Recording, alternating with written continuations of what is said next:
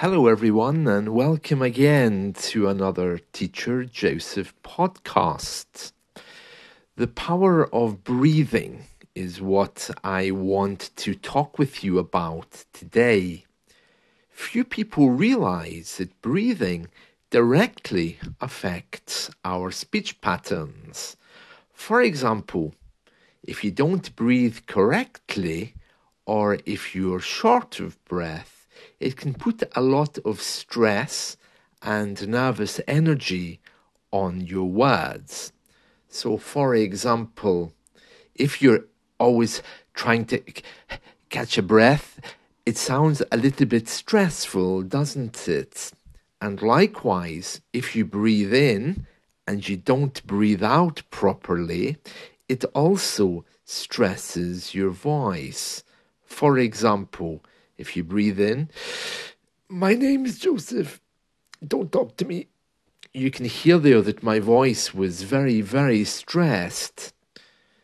The correct way of speaking involves a deep breath in and out, and carrying those words on your breath. It's very important as you breathe out to bring in the words and carry them on your breath and also join them up.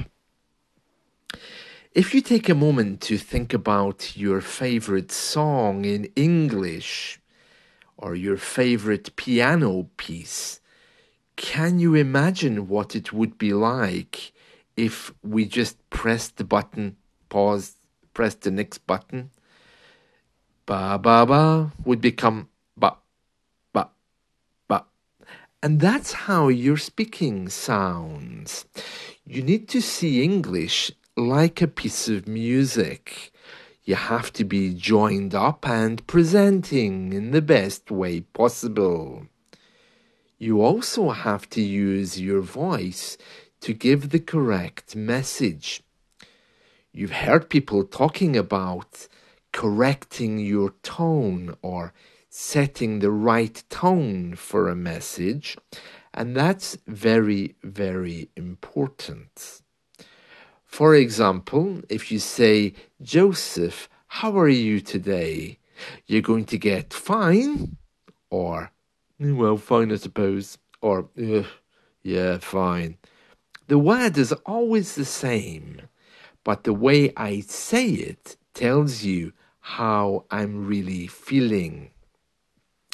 And so it's very important always not only to think about the word you're saying, but also to think about how you're saying it. The answer, "fine," with a big breath, "Oh, yeah, fine," sounds a little bit sad, doesn't it? And likewise, "yeah, fine," really doesn't sound very nice either. So as well as the words that you say, you really have to stop to think how other people might be interpreting how you speak. For British people, it's very, very important. We do not only read your words, but we read how your words sound. Let me just give you a very quick example.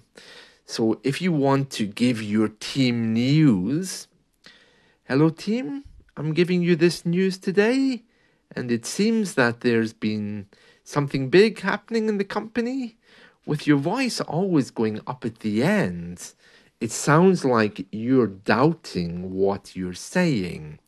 So your voice should be coming down. And if you listen to anybody reading the news, their voice is always coming down. So, "big news at the company today." So you can hear by doing this that breathing, sounding very fluent as you push your words out, and intonation have the power to completely transform what you're saying. And therefore, it's very important that you follow these rules as much as you can. If you want to fit in and to sound more fluent, then you have to work on taking away your spaces. Well, that's it from me today. I hope you've enjoyed this short podcast about breathing and intonation, and I'm looking forward to seeing you all soon. Goodbye.